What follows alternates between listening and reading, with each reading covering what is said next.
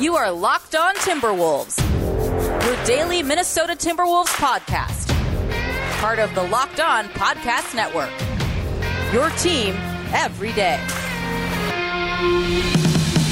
Hello and welcome to the Locked On Wolves podcast, part of the Locked On Podcast Network, your team every day. My name is Ben Beacon. I'm the host of Locked On Wolves. I'm also the co-editor of Dunking with Wolves, the Timberwolves site on the Fansided Network.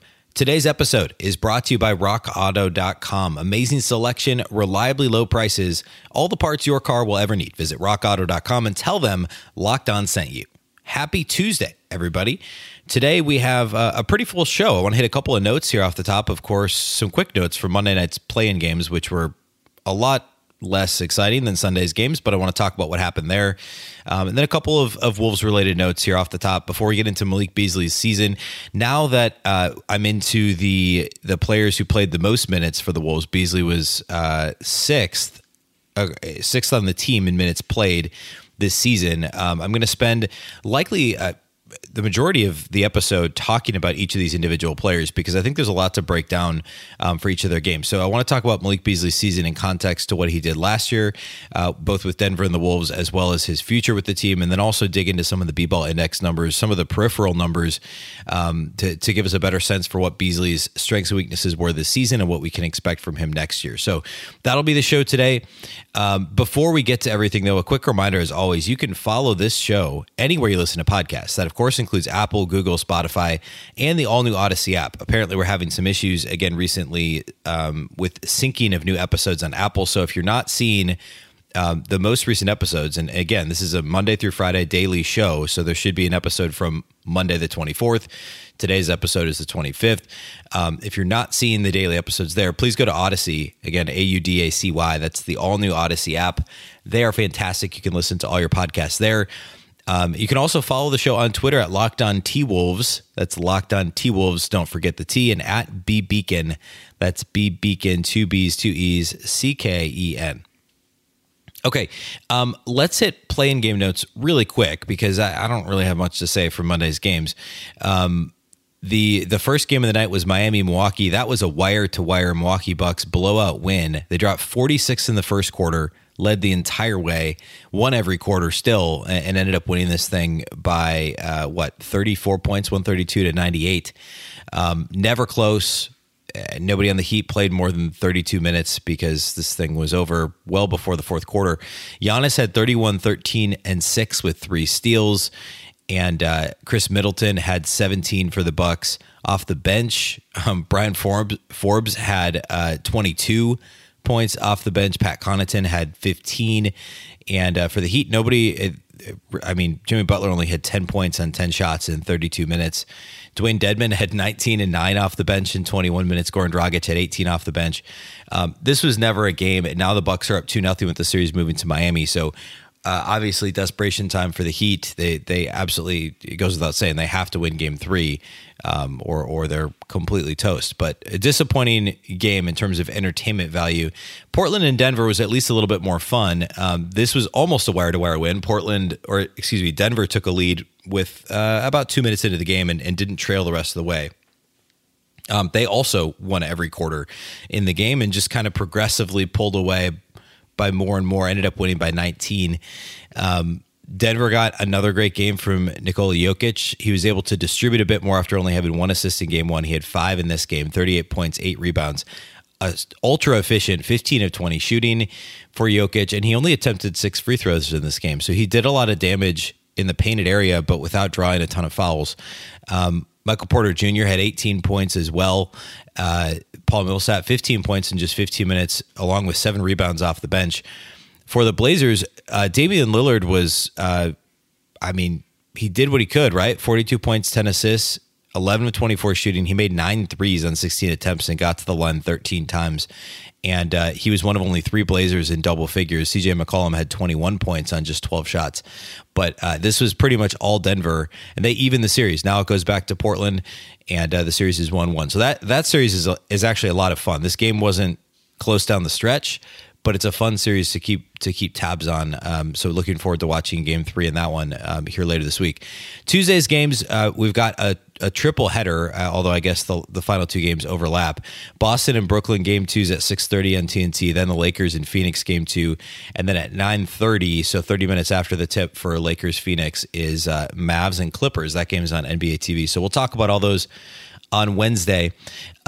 A quick Wolves note here. Well, two. One, John Krasinski at The Athletic has a great article out about 5 challenges and questions about the Wolves entering the summer. I've covered a couple of them here on the show, but it's a great read if you have an Athletic subscription.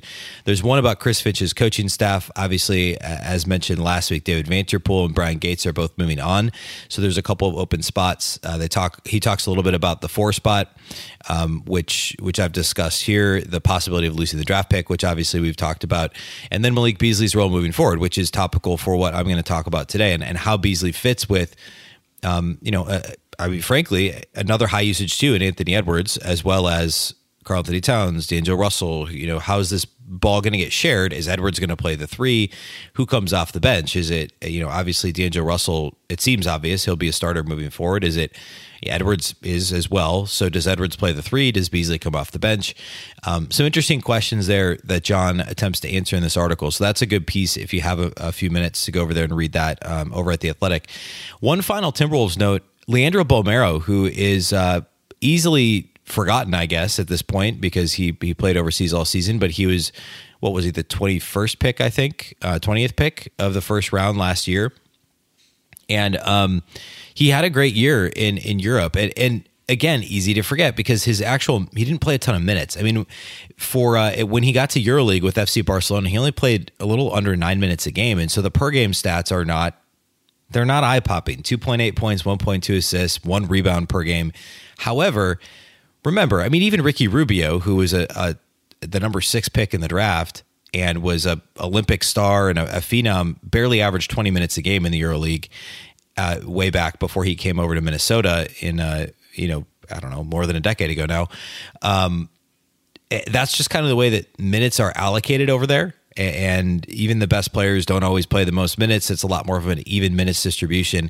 However, Bolmaro just won the most outstanding player, or most spectacular player, I guess is maybe the more accurate translation, in EuroLeague. And basically what that means is flashiest. It doesn't necessarily mean the best player. He only played 9 minutes a game, but one of the more intriguing players in the league. He also notably shot 42% from 3. Now, he only attempted 19 threes, but piggyback that with his performance earlier this year in the other league that he played in, and I think I don't know how to say the full thing, the Liga ACB, also where he played for FC Barcelona. He shot 45% from 3 there. Both numbers that were encouraging because he didn't shoot a ton of threes prior to that as a pro. And so combined, that works out to between the two different teams he played for this season, he was 32 of 72, which is 44.4%. So 44% on 72 three-point attempts. Again, still a small sample size, but encouraging when there was a lot of question about his long-range shooting ability and consistency heading into the season. And if you watch highlights from his season, to me, the most encouraging thing is what appears to be some improvement on defense, or at least you can see why the Timberwolves think he can be an adequate NBA defender. He does have some strength issues still, which obviously he can work on. He's a decent athlete, but has some athletic limitations. Remember, he's still 20. He's 20 years old. But his ability to, stick to ball handlers, fight through screens, recover, play hard, and just generally be an aggressive defender, those are things that Timberwolves need. I mean, I've said this. I just said this talking about D'Angelo Russell on Monday's show. Is if the Wolves just have guys who try on defense and can be adequate defenders, and have a couple of outstanding defenders, whether that's Jaden McDaniels, Josh Okogie, maybe Jared Vanderbilt, then you move from a bottom 5 defensive team to at least middle of the pack, if not greater than that. And then it's about finding the team concept. They're going to have a new defensive coordinator next year with David Vanterpool reportedly moving on. So Bolmaro if he can play adequate NBA defense, he's not going to be a stopper by any means, but if he can compete defensively, be a pest and work hard, his offensive game should play at the NBA level. And remember, he's 20 years old. And Gerson Rosas, we talked about this a couple weeks ago, said in an interview recently that he feels like Bolmaro will be coming stateside next year. He didn't name him by name, but he said that they drafted a player who isn't over here yet, that will be here next year. They expect to be here next year. And that's obviously Bolmero. Again, 20 years old. I said earlier he was 20th or 21st pick. He was the 23rd pick of the draft. But the Wolves acquiring him on draft night, clearly they think he's got a shot to be on the team next year. So we have to consider that when we talk about the future of some of these other players, that Bolmero will almost certainly have a roster spot next season. Okay, next I want to get into Malik Beasley. I want to spend the rest of the show talking about Malik's season and what his role could be moving forward for the Timberwolves. First, though, let's talk about Lucy. Lucy Nicotine is a company founded by Caltech scientists and former smokers looking for a better and cleaner nicotine alternative. Finally, tobacco alternatives that don't suck. Researched and developed for 3 years to be made for people, not patients, Lucy has created a nicotine gum with 4 milligrams of nicotine that comes in 3 flavors: wintergreen, cinnamon, and pomegranate. Lucy also has a lozenge with 4 milligrams of nicotine that comes in 3 flavors: cherry ice, citrus, and mint. Lucy lozenges and gums are FSA and HSA eligible, so you can use your FSA cards to purchase Lucy now. It's convenient and discreet. Products can be enjoyed anywhere, on flights, at work, on the go, or even in the gym. It's 2021. Get rid of your cigarettes, unplug your vape, throw out your dip, and get some Lucy nicotine gum or lozenges. This is the real deal. A subscription to Lucy comes directly to your door each month. It's so simple, and you don't have to leave your house because Lucy has delivery down. Lucy lozenges and gums are also FSA and HSA eligible, so you can spend pre-tax dollars on them. Locked On NBA Network listeners, go to lucy.co and use promo code LOCKEDONNBA to get 20% off all products on your first order, including gum or lozenges. That's lucy.co and use promo code LOCKEDONNBA at checkout. Also, I have to give this disclaimer. Warning, this product contains nicotine derived from tobacco. Nicotine is an addictive chemical. Lucy.co, and be sure to use that promo code LOCKEDONNBA. Let's also talk about the title sponsor from today's show, and that, of course, is rockauto.com. With the ever-increasing numbers of makes and models, it's now impossible to stock all the parts you need in a traditional chain storefront. Why endure often pointless or seemingly intimidating questioning and wait while the person at the counter orders the parts on their computer, choosing the only brand that their warehouse happens to carry? You have a computer with access to rockauto.com, both at home and in your pocket. RockAuto.com is a family business serving auto parts customers online for 20 years. Go to RockAuto.com to shop for auto and body parts from hundreds of manufacturers. They have everything from engine control modules and brake parts to tail lamps, motor oil, and even new carpet. Whether it's for your classic or daily driver, get everything you need in a few easy clicks delivered directly to your door. The RockAuto.com catalog is unique and remarkably easy to navigate. Quickly see all the parts available for your vehicle and choose the brands, specifications, and prices that you prefer. And best of all, the prices at RockAuto.com are always reliably low, and they're the exact same for professionals and do-it-yourselfers. Why would you spend up to twice as much for the exact same parts? Go to RockAuto.com right now. See all the parts available for your car or truck. Write Locked On in their How Did You Hear About Us box so they know that we sent you. Amazing selection, reliably low prices, all the parts your car will ever need. RockAuto.com. Okay, let's roll right into talking about Malik Beasley's season, his outlook moving forward. This is the player review and player grade series. Also assign a letter grade here at the end. But we've already talked through more than half the roster. And now we're on to the 6 players who saw the most total minutes this year. This isn't minutes per game. So, like, for instance, haven't gotten a Naz Reid yet because he was a starter for a good chunk of the year and he was healthy for basically the whole season. So, but Malik Beasley, anyway, because of his injury suspension, he's number 6 in minutes played, despite playing in 37 games this year, which was almost, I guess, slightly more, 1 game more than half of the season in this shortened year. So I want to talk about his year as a whole, then get into his B-ball index numbers, some of the more intriguing things that we can pull from this year.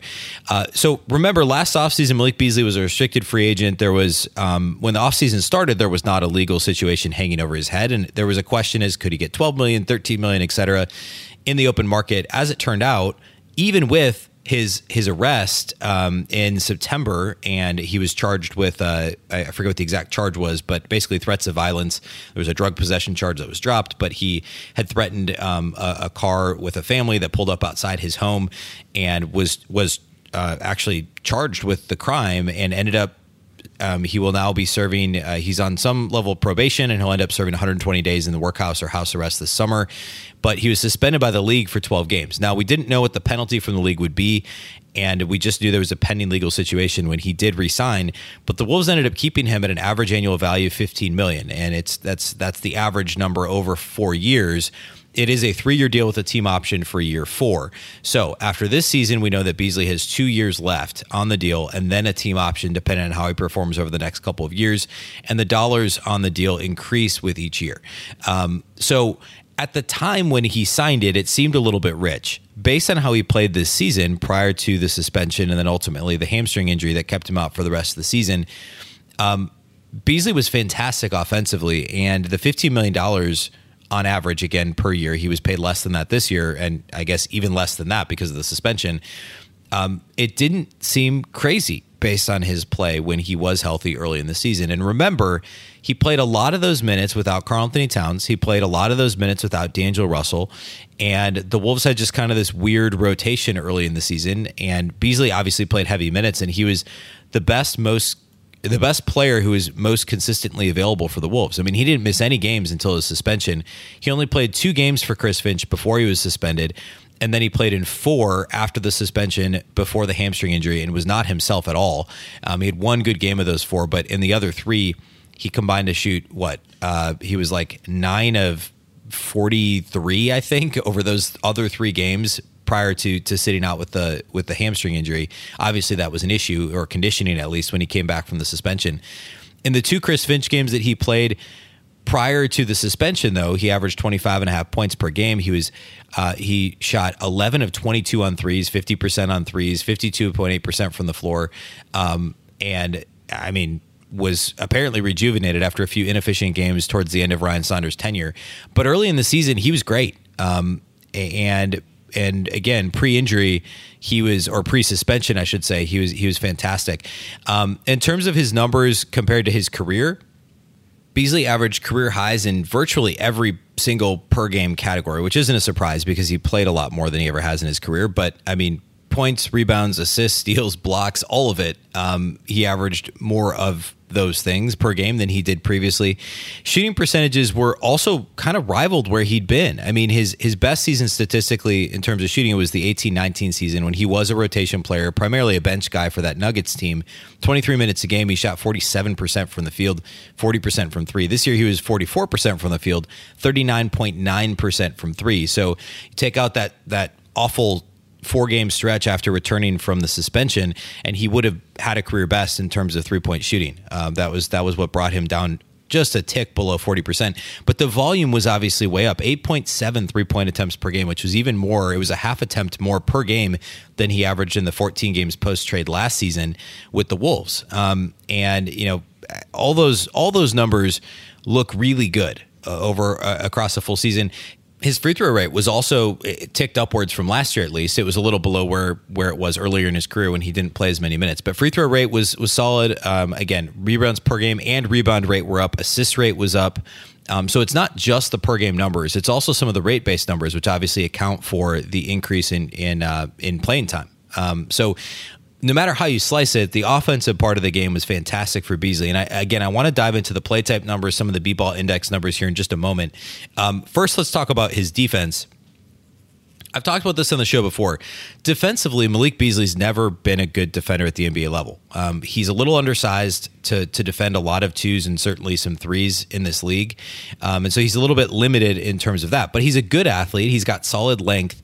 And so you would expect him to at least be adequate defensively. He said a lot coming into the season. There was kind of this thing where he'd yell at Ryan Saunders and say, "Hey, all defense, I'm going to make all defense." And that was kind of his deal, was he was going to commit himself defensively. We saw that to some extent this year. The advanced metrics suggest that he was still a far below average defender, to the point where it actually makes him a negative player because the poor defense outweighed the great offense. I saw improvements. The problem was he still has these games and I guess more accurately, these stretches in games where he's just not with it defensively. And when he locks in, he's extremely intense. I mean, the locked in version of Malik Beasley defensively is more intense than what we ever saw from Andrew Wiggins, right? I mean, he gets into a stance, he's ready to go. He's sometimes maybe a little too aggressive, jumping passing lanes, etc. But when he's not locked in, far too easy to just blow past him. He doesn't fight through screens. In that sense, it's similar to D'Angelo Russell. There's no effort to get through screens, to fight through traffic, to stick with his man. When he tries defensively, he can be okay. And again, he's got the tools, the quickness, the lateral quickness, the length to at least be an adequate defender. We just didn't see that consistently again this year. There were positive strides. I didn't see as many positive strides as we saw with D'Angelo Russell, but for both of them, it goes back to effort. And that goes back to them as players. And do they want it? How bad do they want to be a winning team? And then also the coaching staff. And clearly David Vanterpool got them to lock in a little bit more this year than the latter part of the previous season. But Vanterpool won't be there anymore. So can Chris Finch and whoever the defensive coordinator is in 2021, 2022 convince their best players to truly lock in and play great defense? Beasley can be a good defender. And that's going to be... I mean, Beasley and Russell are maybe if I had to say the biggest difference between this being a around 500 team and a true playoff team is, can they get their best players to consistently lock in defensively? I'm less worried about Karl-Anthony Towns right now, but Malik Beasley is somebody we have to keep an eye on, and also Anthony Edwards. But Beasley, at this stage, going into his age 25 season, along with Russell in a similar place in his career, those guys have to get it defensively. They have to understand what the expectation is for them to contribute on the defensive end of the floor. Okay, I want to get into the B-ball index numbers next, and I think there's a lot of interesting stuff when it comes to Malik Beasley, and it's not really that surprising, maybe confirmation bias a little bit, but still, I think it's good to dive into those numbers.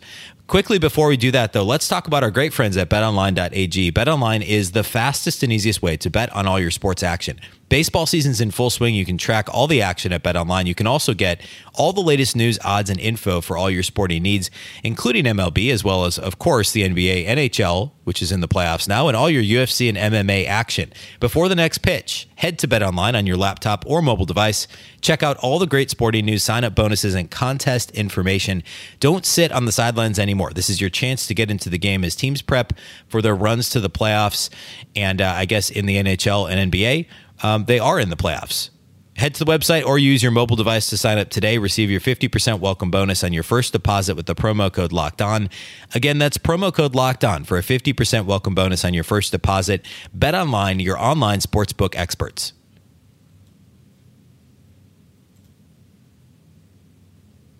Okay, I want to close the show today by talking about some of the B-ball index numbers for Malik Beasley. Again, B-ball index, it's bball-index.com.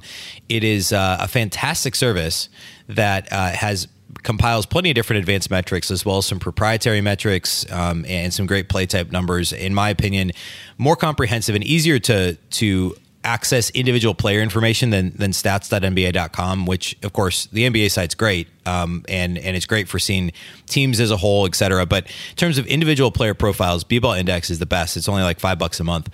So check it out if you haven't already. But lots of good data here on Malik Beasley. Again, some confirmation bias here. None of it's all that surprising. Like, for instance, you look at his perimeter shooting. We already know he's a great shooter. 85th percentile in terms of overall three-point shooting. Beasley is 80th percentile when it comes to pull-up three-pointers. He shoots 38.1% on pull-ups, which is obviously good. It's a B+ in terms of the percentile being at 80. But he's far better in catch-and-shoot situations, which I could have told you without looking at the numbers. 41.3% in catch-and-shoot situations. That's at 82nd percentile and an A-. Corner three-pointers, 47.8% on corner threes this year, according to B-Ball Index. That's 84th percentile and is an A- grade league-wide. You look at his three-point gravity, which essentially is how the defense is forced to play Beasley because of his ability from outside the arc. So total three-point gravity estimates, this is according to B-Ball Index, estimates the attention a player may draw from the defense due to their accuracy and volume of shooting. So does he shoot a ton of threes? Yes. Does he make them? Yes. His grade was a 3.22. So for context, that's 85th percentile. It's an A-. His total gravity per 75 possessions, which normalizes it a bit more, 96th percentile league-wide. That's an A, of course. Perimeter shooting as a whole, his impact is in 95th percentile. So the shooting stuff is all there. We knew that. Off-ball movement, very good in terms of attack rate. Movement points per 75 possessions, which is which is the points from off-screen and cut scoring chances per 75 possessions. That's an A-, and he's 81st percentile there. So really good off-screen possessions per 75 possessions, 97th percentile. Very good in catch-and-shoot situations. So coming off of pin downs, drag screens, whatever it is, double drag screens, getting open on the perimeter is something the Wolves did a good job at scheming him open, and Beasley's deadly when he gets open. The playmaking is mostly C's and C pluses. We know that. We know that he's not a big playmaker. Rebounding is basically B's and C's, mostly C's. Not a great rebounder, but he has his moments. And again, he's athletic enough to be solid. We know the defensive numbers aren't good. We'll get into the overall advanced metrics here in a moment. But I want to talk about play types.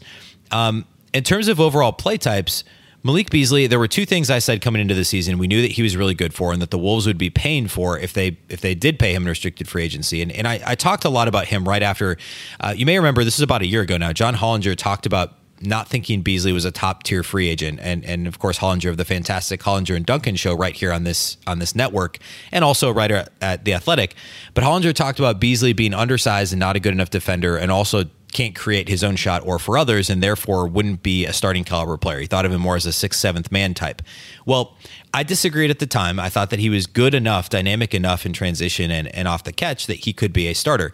This year, he was 84th percentile in transition points per possession. That's 1.27 points per possession. That's an A- league-wide. Spot-up opportunities, 1.3 points per possession. That's 98th percentile in points per possession in spot-up opportunities. Of course, that's an A league-wide. So he was fantastic in those two scenarios, which is exactly what I said coming into the season, was he would be one of the league's better transition threats combined with being a great spot-up shooter. He's good enough as a pull-up shooter that in transition, you have to respect his ability to pull up and shoot the three, but he's so athletic and dynamic that when he gets ahead of steam downhill, it doesn't matter that he doesn't have, that he's not massive, right? He doesn't have Anthony Edwards' size to him, but he's athletic enough that he can finish in transition, and he's very fast. And those things matter, and he was fantastic in those situations. His overall points per possession as a player were great, 82% percentile in terms of points per possession. His effective field goal percentage, true shooting percentage, all that stuff was great. The problem, again, goes back to defense. You look at all the advanced metrics, which are compiled at B-Ball Index, and the offensive numbers are great. So the LeBron statistic, which is a B-Ball Index proprietary metric, has him as a B, grades out as a B. Real plus minus offensively, he's an A-.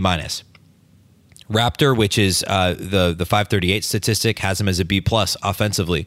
Box plus minus has him as an A-. That's a basketball reference statistic. But defensively, we're looking at Fs. There's a C in there, a couple of Fs, a D, actually 3 Fs. So mostly Fs with a C and a D mixed in terms of his defensive impact. Again, these are individual metrics that there's some noise involved, but if you look at all of them together in terms of these different player impact metrics, you get a picture painted pretty easily. And clearly, there's some shortcomings for Malik Beasley defensively. That continues to be an issue. But as I said last segment, if he continues to improve defensively and be an adequate defender and give effort, be able to guard the other team's third best wing / guard at a decent level on a nightly basis, and the Wolves can surround players like Beasley, Edwards, and Russell with plus defenders like Jade McDaniels, Josh Okogie, and hopefully some new acquisitions. If they bring in a Leandro Bolmero who's going to compete defensively and disrupt things, even if he's not going to be a lockdown one-on-one defender, then Beasley's offensive game is so potent that you can live with that, certainly. Now, his role for next year is a little bit in question. There's certainly a chance he gets traded. You could argue he's got the best trade value on the team of anyone not named Karl-Anthony Towns or Anthony Edwards because of his relatively affordable contract, the team option here in a couple of seasons, and also his clear impact when on the court. There are some question marks about the off-court stuff. It appears as though, as long as everything goes as it should this summer, and he keeps himself out of trouble, hopefully that's behind Malik Beasley and that's over with, and the suspension's done and the hamstring hopefully gets healed and all that stuff. I think it's very likely he's on the team next year simply because I don't think his trade value is as high as it could be in a year, for instance. And it's not like the Wolves have an embarrassment of riches yet. I think the more likely scenario is he plays, he starts, or comes off the bench as a sixth man. Chris Finch wants to coach him. I mean, he had him briefly in Denver a few years ago. So I think Beasley's on this team next year, and I think there's a decent chance it's next summer he gets traded. When the Wolves, could be a loaded free agent class. Ricky Rubio will be an expiring deal. They'll have a little more cap space, and Beasley could be on the move next summer if he has a strong year, and if Anthony Edwards continues to show growth, if Bolmero comes over. Beasley could be on the move in a year, but I think he's on the team this year, and I think he probably will end up in a six-man role when it's all said and done. But we'll see. I do think he's going to put up similar numbers. He'll get similar minutes as to what he saw this year, even if he does come off the bench. I think there's a world in which he closes games, even if he doesn't start them, for sure. So at any rate, a good season overall for Malik Beasley. It's hard to give him a letter grade because of the suspension, but when he was on the court, I give him a B+. I think the defense still drug down his overall impact on the game, but he was so good offensively. I think B+ is a fair grade to give him, and hopefully he gets the opportunity to stay on the court next year. Hopefully he stays out of trouble and stays healthy, and we get to see what he looks like between Edwards and D'Angelo Russell and with Karl Anthony Towns. I think having him on the perimeter with Towns in the post is in Chris Finch's offense is going to be extremely dynamic. I'm really looking forward to seeing it. Okay, that's all we have for you today here on the show. Thanks once again for listening to the Locked On Wolves podcast. Of course, part of the Locked On Podcast Network. The Locked On Podcast Network is your local experts on all the biggest stories. As a reminder, today's show was brought to you by RockAuto.com. Amazing selection, reliably low prices, all the parts your car will ever need. Visit RockAuto.com and tell them that Locked On sent you. Also, a reminder, you can follow the show anywhere you listen to podcasts, including Apple, Google, Spotify, and of course, the all-new Odyssey app. You can also follow on Twitter at LockedOnTWolves or at BBeacon. A reminder that this is a daily show. I'll be back tomorrow with another episode of Locked On Wolves. We'll look at all the NBA playoff action from Tuesday night. Once again, I'm Ben Beacon. This is the Locked On Wolves podcast, and we'll catch you next time. Today on the Locked On Today podcast, the Milwaukee Bucks left nothing to question on Monday night. Get more of the sports news you need in less time with the Locked On Today podcast. Follow the Locked On Today show on the Odyssey app or wherever you listen to podcasts.